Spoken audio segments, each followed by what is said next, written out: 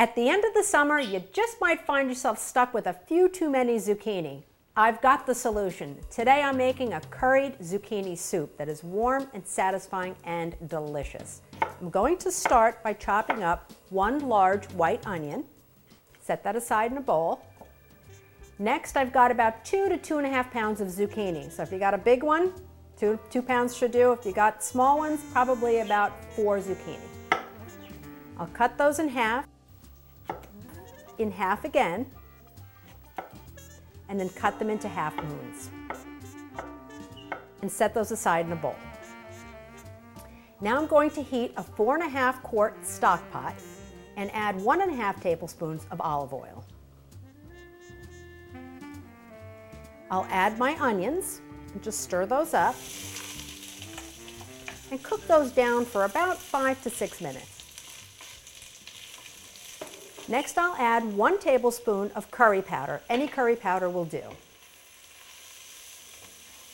Stir it up. And a small sprinkle of salt. Now we'll just cook that spice together for about 1 minute to 2 minutes. Keep stirring so it doesn't burn.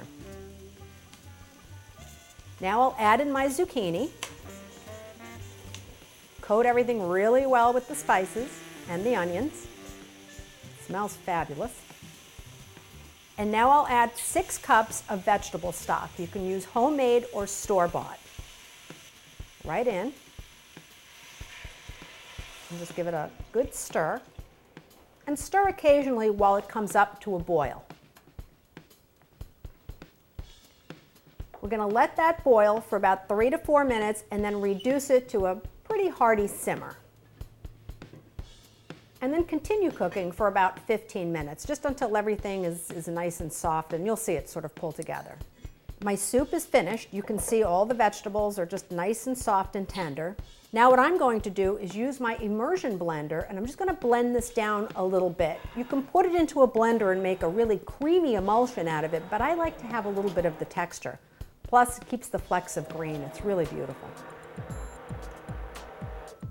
There we go. And my soup is finished and ready to eat. And if you have a little bit of leftover rice or pasta or potatoes, toss them right in. Remember, keep it light and simple, and as always, absolutely delicious. See you next time.